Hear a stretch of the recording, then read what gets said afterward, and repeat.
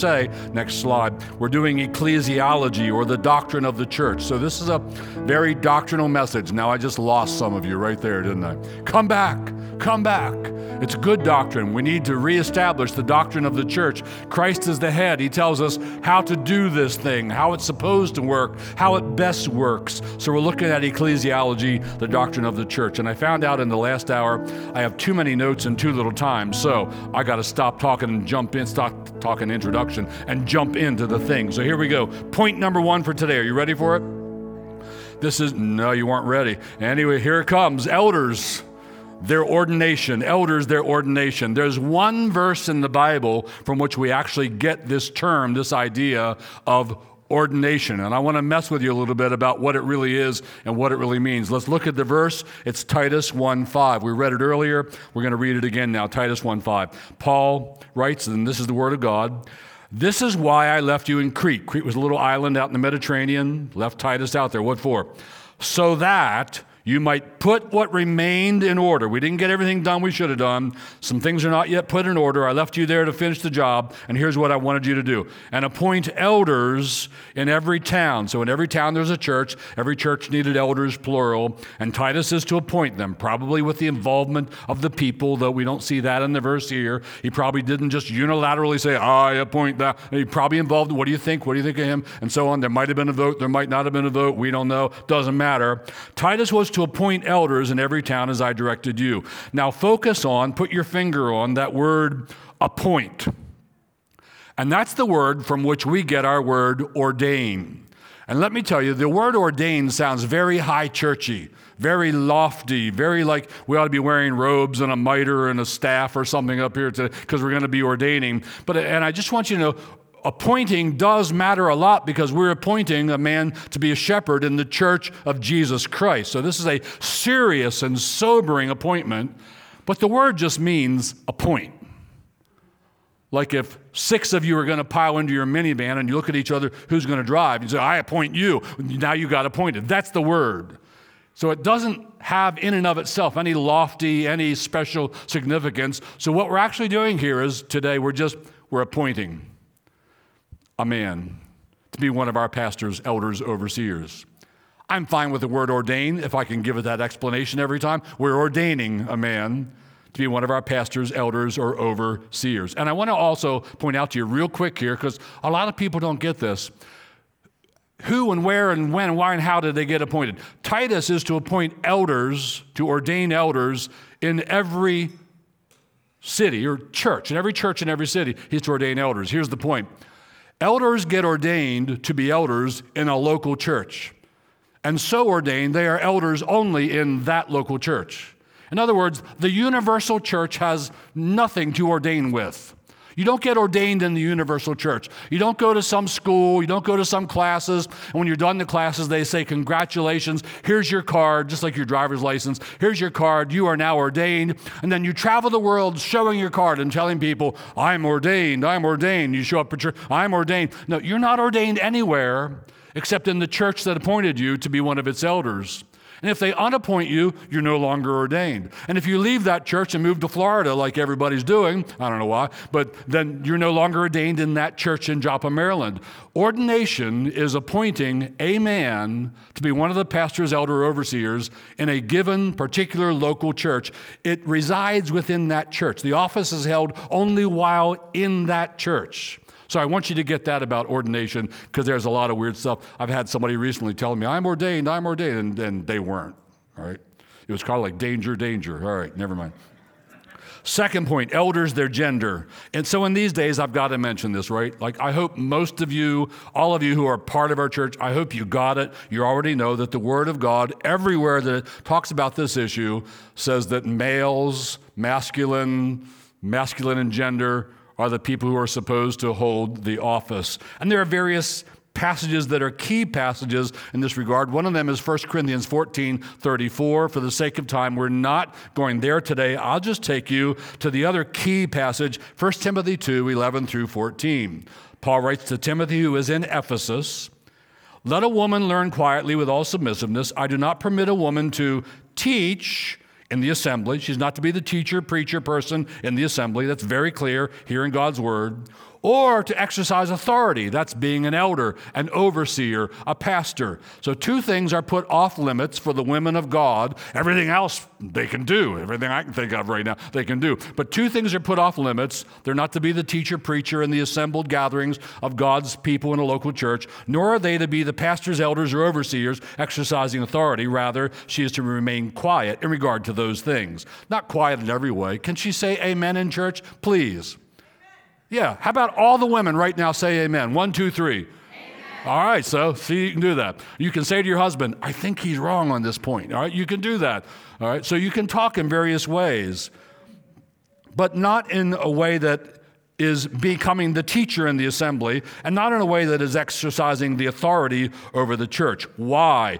Paul roots his reasons not in some little local thing going on in Ephesus, like many are trying to tell us today. That was only for Ephesus. It doesn't apply to us. It was only in their day. No, Paul roots it firmly in Genesis chapters 1 and 2 and 3, in creation and the fall. Let's look. For, here's why, Adam was formed first, then Eve. That means something. We can't take the time to get into it. And Adam was not deceived, but the woman was deceived and became a transgressor. That means something. It's in there for a reason. We can't take the time to go into it. But the point here is, don't listen to Beth Moore on this. Don't listen to Christian Dumais on this. Don't listen to Beth Allison Barr on this. Don't listen to evangelical feminism on this. God's word makes it very clear, and if you have a problem, it's your problem with God. It's a problem with God's word. God says, I want the men to be the pastors, the elders, the preachers, the overseers. Do we love women? What about it, guys? Do we love women? Say amen. Amen. Yeah. Do we need women? Yeah, bless God. We wouldn't be here if it wasn't for a woman called mom, right?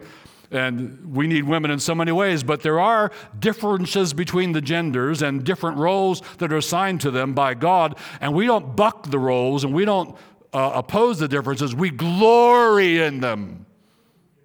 We delight in them. They're beautiful. We're so glad for God's wisdom in ordaining male and female and the slightly varying roles, and we're thankful for them. 3rd point, got to keep rolling today. Elders, their number. How many should a local church have? Ideally. In the providence of God, it might not arrive at this yet. We are, but we're blessed. How many elders should there be? And the answer is more than one. Everywhere we see a plurality of elders. Let me give you just one example. There could be others. I'm choosing Acts 14:23. First missionary journey, preach the gospel, planted churches. Second missionary journey, Paul and friends go back to all the cities to strengthen them and establish them. And here's what we read they also did with them, Acts 14:23.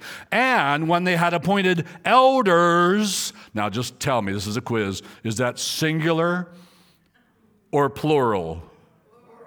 What does that S on the end there mean, y'all? All right, that's plural. They appointed elders for them in every church.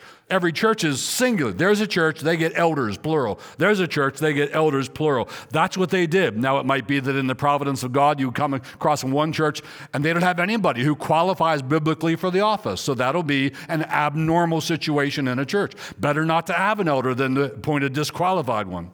Or it might be they have but one elder or but 2 elders. Just one would be an unusual circumstance. But the apostolic model here is they appointed elders, plural, for them in every church. I want you to know we are exceedingly blessed today. We are appointing elder number 7. It's a perfect number, right? We shouldn't appoint an 8th one and mess it up. Actually, I want to tell you, there are a number of other men in this church who are certainly, bless God, certainly qualified by the scriptural passages on this, who could also be elders, pastors, overseers in this here church. Why then did we pick Perry and not them? Well, really, it's difficult. No, sorry, Perry. It was difficult, but we had to look at each man and say, we don't need 12 elders. We don't need 14 elders. What would we do in an elders meeting? We have one tonight at 7. How long would the meeting go if we had 14 guys? So we can't have all of them be elders here. So based on the strengths and weaknesses of the guys we currently have, which one of them would most fill our gaps? Like Rocky and Adrian, I got gaps, she got gaps, together we fill gaps, that thing, okay? Which one would best fill the gaps our current eldership has? And that's why we landed on the man we have landed on. But there are lots of other men who are very, very much gifted by the Lord and could become our elders. Let's go to point number 4. We've established their number. Plurality of elders wherever possible. Number 4, elders, their titles. Now listen to this part, please. I'm going to go kind of fast over it. Won't spend a lot of time, but I want you to see that in the Bible, every elder is an overseer, and every overseer or bishop, that's the word bishop, that got all high churchy, but it just means like the leader as seen by his governmental role. Elder is the leader as seen by his wisdom role. He's an elder. He's got wisdom if he's younger. He's got wisdom beyond his age. He's got wisdom beyond the average of the church. He's an elder in wisdom. Overseer has to do with his governmental role. He's a presbyter. He's got oversight like government officials did in the first century. This word was used of them. Pastor speaks of his caring, shepherding, and feeding role, as we're going to see in a few minutes. But every elder is an overseer, and every overseer is a pastor, and every pastor is an elder. It's one and the same office, but different men with different gifts and different strengths and weaknesses. So I want you to understand that I am just one of your elders, and the other ones hold the same office I do. I'm one of your pastors, they hold the same office. I'm one of your overseers, they hold the same office. And because there's 6 of them and 1 of me at any given time, they're my boss. They're collectively my boss. I'm accountable to them. I am a man who is very much under their authority. It's not like I'm the boss and I tell them what to do. Believe me, that is not what happens at our elders' meetings. Don't you even insult these men to make them into like little meek, weak yes men who just do whatever Steve says. More likely, better, my job is to set up the next issue we have to talk about at our meeting, lay it out, put it on the stage so we can all see what it is, and then I have to step back and say, all right, what do you think, guys? And they all talk. And very often, maybe almost always, where we land on that issue isn't where I would have taken us. But there was greater wisdom in the room of elders collaborating together. So that's how our eldership really works. And that's how it's supposed to work. And every elder is a pastor. Every pastor is an overseer. So you can call Pastor Perry. You can call him Elder Perry. That sounds a little Amish. Or you can call him Bishop Perry. I like that one. There's a family in the church that calls me the bishop. And whenever it's an extended family, and when they address me, they say, hello, Bishop, how are you today, Bishop? I just hope they don't do that in Chipotle someday when I run into them. But anyway, so I'm an elder, I'm a pastor, I'm an overseer. Perry is the same, Stan is the same. All of our guys are the same office. Everybody got that? All right? It's biblical ecclesiology. Let's go to a 5th point, elders, their general responsibilities. I want to spend a little time here. So we have elders, pastors, overseers. We have them plural. We have them male. We have them in a local church only, not in the universal church. Now we're asking the question, well, what are they there for? What are they supposed to do? What can we expect of them? And what can they expect of you to some extent? What are their general responsibilities? I've got 3 broad categories of general responsibilities that we find in the scriptures. The head of the church, Jesus Christ, has given us these 3 broad general categories to know what their general responsibilities are. Number 1, they care, watch, protect. I'm making that a cluster. They're all about the same thing. They care for you. They watch for you. They protect you, singular, you, and plural, you, the whole church. So that's what they do. They care, they watch, they protect. Brother, this is what we're appointing you to today. The lighting, I can't tell. Are you looking at me? Thank you. Look at me right now, brother. All right? We're about to take our vows, not really. All right? So this is what we're appointing you to do. This is part 1 of 3 of your job, to care and watch and protect. Only reason we're appointing this man is because we know he already has the heart to do this. He's already doing this. He's already proven in this. You all have affirmed unanimously, yeah, you think he's good at doing this. But this is his job. This is all of our jobs. We care, we watch, we protect. Let me give you a couple passages on that. I have more here, but I got to pare it down. I found out in the last service. Jeremiah 23:4 in the Old Testament, God's foretelling better days. The Old Testament shepherds did not care for the flock, they cared for themselves. He says, there are better days coming, the days of the new covenant, we are in them. And he says, I'm going to give the church shepherds that will care for the flock. Jeremiah 23:4. Should not, he asks, should not the shepherds care for the flock? That's what they do. What can you expect of us? You can expect that we would care for you. Now, please don't you all call Pastor Stan this afternoon at 2. Not all of you, all right? 1 or 2, yes. But we care for you. This comes out with the Lord Jesus and Peter in John chapter 21. You remember that. Peter, do you love me? Yes. Feed my sheep. Peter, do you love me? Yes. Tend my flock. The word tend is a different word than feed. It's care.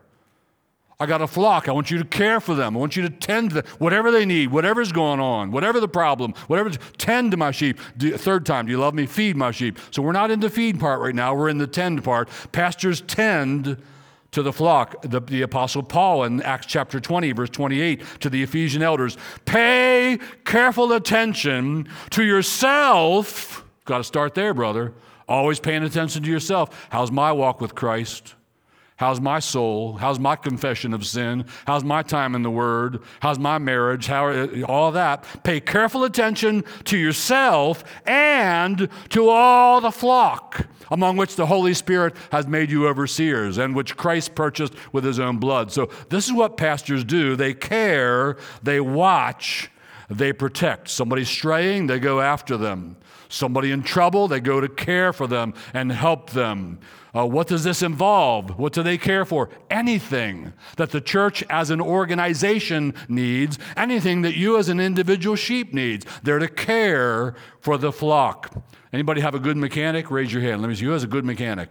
Yeah, only a few hands. You got to talk to me. We got a good mechanic. Talk to Jo. She's got a good mechanic. So it's a great blessing to have a good mechanic that you can trust, and they always do good work, and you never go home with a sense of, I just got robbed, right? It's a great thing to have a good mechanic. And when I take my truck over there, we take Debbie's car over there, they give us total car care. Whatever the truck needs, they will do it. Whatever the car needs, they will do it. If they don't know how, they'll figure out how. Total care for my car and Debbie's truck over there where we go. That's what you're supposed to get from your pastors in your church. Whatever you need, whatever's hurting, whatever's struggling, whatever's failing, whatever temptations are beating down on you, whatever your heart is heavy with, you're supposed to get care from your pastors who are tending to you and shepherding you. That's what Cornerstone pastors are here for. How can you hook up with their care? Well, our pastors are in various groups. Find them there. They'll care for you. Before and after church, go talk to one. They'll care for you. Emails, texts, phone calls, all the time, caring for sheep. Meetings one-on-one. Hey, Pastor Stan, can we meet with you at Panera? That's our basic place. Can we meet with you at Panera? We'll buy you a coffee, and can you help us with the problem we're dealing with? After the first service this morning, I had one man approach me. Yeah, we need to meet this week. So good, we're going to meet this week. We do this all the time. Once a quarter, we send out a pastoral letter to all our regular attenders and our members. Anybody who's in our system, we send you an email, one of our pastors, and then we flip-flop the next quarter who gets which sheep. And we send you a letter that says, are you well? Or do you need any pastoral care? Are there any challenges you're facing? How can we pray for you? And however we word it in that time, we send out a pastoral care letter. We want to care for you, the sheep. That's the second general category. So number one, what do elders do? That's the first. They care, they watch, they protect the sheep. Here's the second category. Also, they feed the sheep. They feed them. You're one of Jesus's blood-bought sheep. Bless you. We're supposed to feed you. You need to be fed. You need green pastures and still waters. You need the milk of the Word if you're a baby Christian. You need the meat of the Word if you're an adult Christian. And we ought to be serving both of those all the time, so there's something for everybody at every level. But they feed the sheep. This is back in John 21, where Jesus says, Peter, do you love me? Yes. Feed my sheep. Do you love me? Yes. Tend my flock. Do you love me? Yes. Feed my sheep. Here's an evidence of pastors loving Christ. The pastor who rightly loves Christ as Savior will want to and will feed the people of God. And watch this, not just chocolate eclairs and cream puffs, but the Word of God. You want to be fed on the Word, right? Pastors, give us the Word. We want you to minister the Word to our souls. And that's what pastors do. They feed. What's the scope of their feeding? Acts chapter 20 again with the Ephesian elders. Paul says, here's what I did and here's what I want you to do by extension. You remember I declared the whole counsel of God to you. Twice he says, I did not shrink back. I did not shrink back from preaching anything profitable to your souls. That's how they feed you. Everything God says on every issue about which he says it. Not neglecting certain issues because they won't be good for church growth. Not neglecting certain issues because they might make somebody unhappy and they might leave the church. Not neglecting certain issues because they're unpopular culturally right now and there's great pressure on the church to conform to the culture in the world. No. You want pastors who are going to feed you the straight up meat of the word. 2 Corinthians 4:2, I love it. By open statement of the truth. Amen? That's what we want. We're not hiding anything. We're not sugarcoating anything. It's not like I'm going to preach down to verse 14 in Romans chapter 1, but then I'm going to skip a few verses. We'll go home that day, and I hope when they come back and I'm in verse 21, hope they don't remember where we were. No, not like that. No, you're going to preach it all. 1 Timothy 4:2, preach the word in season and out. So what do elders do? They feed the flock. Now, we do it in various contexts and in various ways. Some of our elders would be the ones who would tend more to feed you here in this room, and other elders are feeding you in community groups and in Bible studies that we have, and other elders in new members classes, and other elders one-to-one, and other elders in various other kinds of small groups that get together, and it might even be by text or by phone call. But all elders, whatever the level, whatever the context, they're involved in feeding the sheep. Dear brother, being ordained today, feed these sheep. Feed them the truth. Feed them the good word of God. Amen. Here's a third general area of responsibility for the pastors, and they lead. They lead. The church is both an organism, it has life, and it's also an organization. It has structure. It has parts. It has moving parts. It has various ministries. It has relationships between one thing and another. It has lots of decisions to be made about various things. And the elders are given charge by Christ, the head of the church, to lead and all that, to have the oversight, to have the government of the church. We see this in Romans 12:8. There are those who are leading. They're supposed to lead with diligence. 1 Corinthians 12:28. There are those with the gift of administrating, standing before you. They're supposed to administrate and lead well. That's again in 1 Thessalonians, 1 Timothy 3, 1 Timothy 5. They're supposed to lead. So Jesus Christ gives the highest level of authority in a local church to that body of men appointed by the Holy Spirit and called pastors, elders, or overseers. I just want to emphasize to you that every part of the life of Cornerstone comes under their leadership, their care, and their feeding. Every ministry of Cornerstone Church is under their oversight. Our groups are under our elders. Our kids' ministry under. Our women's ministry under. Downstairs doctrine under. The mom's corner under. Worship team under. You name it, under. They stand before us all and lead us, and this is the mind of Christ. So we bow before Christ, and we love to have it so. The elders are to lead. And I just want to remind you, I'm but one of them. They collectively are my boss. I don't tell them what to do. More likely, they tell me what to do. All right? So I just want you to know that. Let's go on. Number 6, elders. How do the sheep relate to them? So here we are doing this together in God's providence. It's amazing. You're in this church, and I'm in this church, and we're in this church. And this is for real. This is not a practice. We're doing life. We're doing church together. We want to do it to the glory of God and the saving of souls and the building up of believers. And here we are. How are we supposed to relate then? Pastors and people, sheep and shepherd. Well, let me give you just a couple quick verses on that. First, 1 Thessalonians 5, 12 and 13. 1 Thessalonians 5, 12 and 13. So the Thessalonian church was a brand new church. It might have been just 3 months old, and Paul got chased out of town and had to go down to the next town. And now he's writing back to them and saying, let me set a few things up for you guys. They didn't have any elders, pastors, overseers yet, apparently. So they're being coached on how to begin to recognize those men upon whom Christ has placed his hand, those men whom Christ is raising up for that office. Here's what they're supposed to do. 1 Thess 5:12. And we urge you, brethren, to recognize, look around and notice, observe, identify, recognize those who are, and there are 3 things they're doing. There are people, Christ is raising them up, they are laboring among you. They're giving their time for your life and your soul, and they are over you in the Lord. That's their government. They're beginning to govern the thing, and they admonish you. They bring the word of God to you sometimes with a little bit of strength. Admonish. So we want you to recognize them, begin to notice those whom Christ the head is raising up. And now just forget I'm one of the pastors saying this. I'm just reading you God's word, and you are to esteem them very highly in love for their work's sake. That's what Christ wants of you. So start recognizing those men. Esteem them very highly in love because of their work. Because of their work. And be at peace among yourselves. That's about you and the pastors. We're still in the context of you and pastors. The Bible tells us to be very diligent to maintain the unity of the Spirit in the bond of, say it with me, peace. Peace is healthy for a church, right? Peace between people and pastors is healthy. It's good for our souls.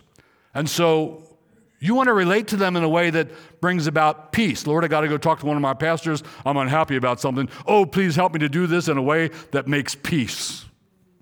Okay? Bless you for that. Here's a second passage about how the sheep relate to elders. This is a key passage. It's in Hebrews chapter 13, verse 17.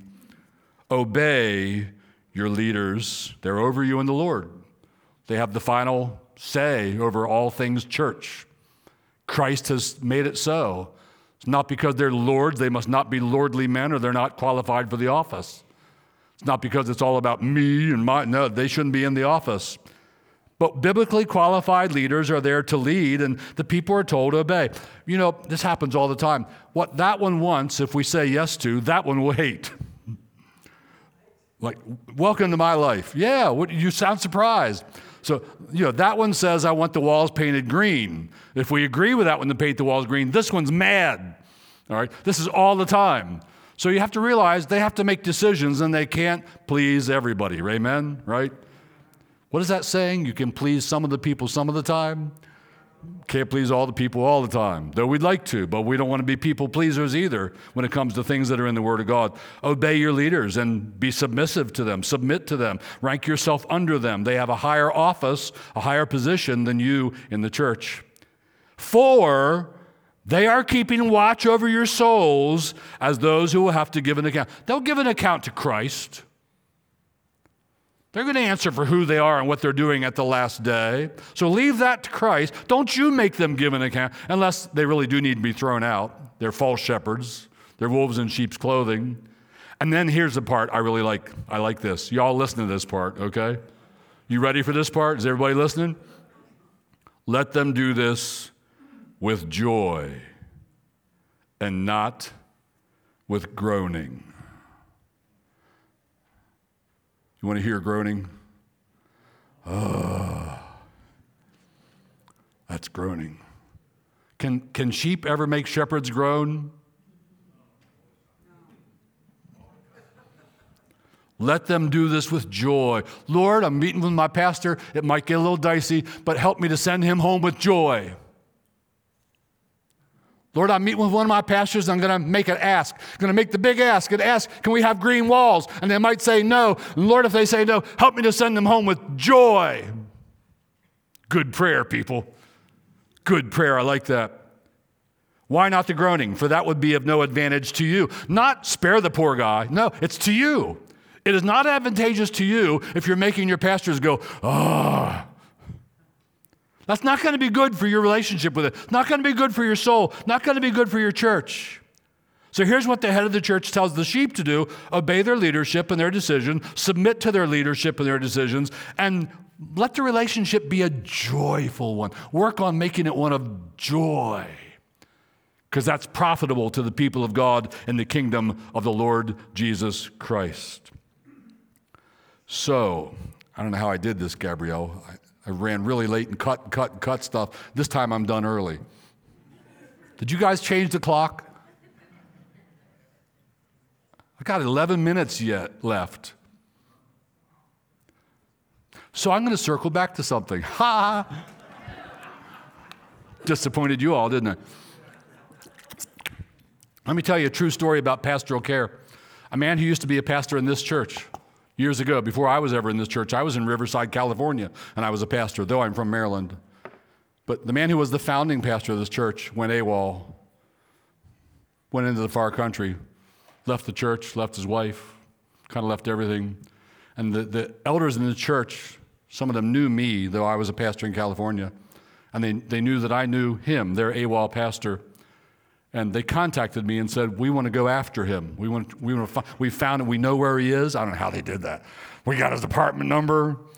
And we would like to fly one of our elders to Denver. And could you fly to Denver and meet him? And the two of you hop on a little plane and go down to Pueblo. How many have ever been to Pueblo? Man, that's a rough town. Everybody looks like a cowboy, and it's been hard. But anyway, off top. So we flew down to Pueblo. Back in those days, we were both like too much starch in our collars, Reformed Baptist pastors. We're both in suits and ties, and we're in a rented Chevy. So we looked like G-men. So we pull into this apartment complex, and we knock on his door, and there's nobody there. So we wait, and we wait, and we wait, and it's getting dark out, and we're sitting in the car waiting, and people are starting to get freaked out in the apartments. They're pulling back their curtain and looking, are those G-men still out there? What are they doing? At 2 a.m., he came rolling in his lifted pickup, pretty cool truck. And we hopped out of our car and accosted him, and he just said, I don't want to talk about it. And we told him, well, we came a long way to talk. Please, can we talk about it? And we talked about it. And we didn't get him back to Christ that night, but I'm happy to tell you, I don't remember, I guess. A year later, he came all the way back to Jesus Christ. And he repented of everything he'd done. And he came all the way back. He said, could I come back to the church? We were still Trinity in those days. Can I come back to Trinity? Would you let me come back? Because that's where I messed up, and I want to come back there and make it right. Would you let me make it right? We had excommunicated him. We had done church discipline like a church is supposed to do. And he said, could I come back and behave myself? And could we have that removed from off of me? And could I go on? He continues to this day walking with Jesus Christ. He was here not long ago for another ordination of one of our elders because he's that elder's father. I'm giving away too much insider information here.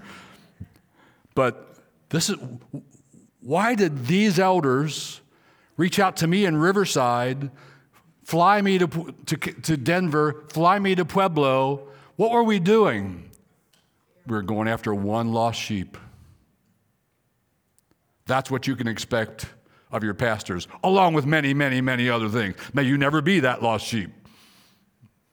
May we have the joy of mainly just encouraging you, helping you, counseling you, directing you, teaching you. That's what it usually is. That's most of it. But hey, it's full care auto service. I mean sheep service.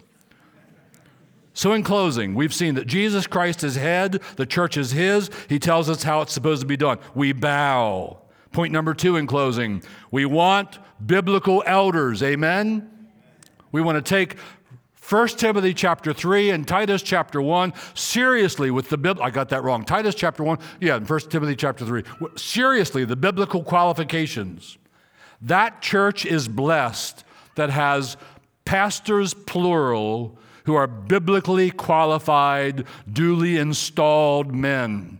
And I want to tell you, we are very blessed. All 7 of these men are amazing men. I love them. I love doing life with them. I love being pastors together with them. I love our twice-a-month elders meetings. There's one tonight. I can't wait. I literally can't wait. I love going to those meetings with those men. And we are so blessed to have 7 men, in the church of our size, to have 7 men of their caliber. There are churches that would, metaphorically, give their right arm to have 1 or 2 of our guys. We're exceedingly blessed. Thank the head of the church. Thank the Lord Jesus that he is now giving us another pastor to tend to our souls. And in closing, I am calling you to, that's right, you're not coming up now. I'm calling you to love and encourage and support and be submissive toward the pastors. Make their jobs joy. And the Lord will bless in all. Will you bow with me, please? Father, thank you for this time in your word, seeking to understand how you want us to do church, what it should look like. And we pray, our Father, we pray that the men that you have given us to be our pastors, that you would keep them close to yourself, close to the Lord Jesus. Would you work in them in the power of your Holy Spirit, that they would look to themselves and look to the teaching and look to the flock and take care of all and do it in a way that would glorify you, O Father. We pray that due to their lives and their ministries and the energy they spend, that many sinners would come to saving faith in Jesus Christ. That many of our boys will become believers under the ministry of these men, our boys and our girls. Oh Lord, thank you that we are blessed to ordain another man now. We do it with thankful hearts in the name of Jesus. Amen. If you would like to talk with a pastor about this message or anything else having to do with life and godliness in Christ, we'd love to talk with you. Here's an easy way to make it happen. Just text the word pastor to the number on the screen. You'll see the number again later during announcements. Just text the word pastor, same number then as now, and we'd be happy to reach out to you and get together this week. Can I have the present elders and Perry join me up here on the stage today? And as they're coming, I want to remind you all that what we are doing today is not some high churchly thing that calls for special robes and garbs and all that. But what we are doing here today is a very wonderful and a very amazing and a very special thing. We are actually publicly ordaining this man right here to be one of our pastors. He's a gift to the church. The Lord Jesus is giving him to us that he would labor among us and tend to our souls.